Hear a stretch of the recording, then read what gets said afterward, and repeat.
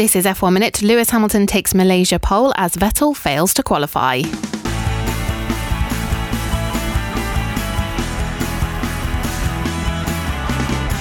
Sebastian Vettel may have been hoping for a slightly calmer weekend in Sepang than he had in Singapore, but that was not to be. The Ferrari driver found himself down on power in the first qualifying session, returning to the garage at a slow crawl. The team tried to patch up his power unit but found themselves unable to send him out again, meaning the German failed to qualify. He's been given permission to race by the FIA but will be at the rear of the field.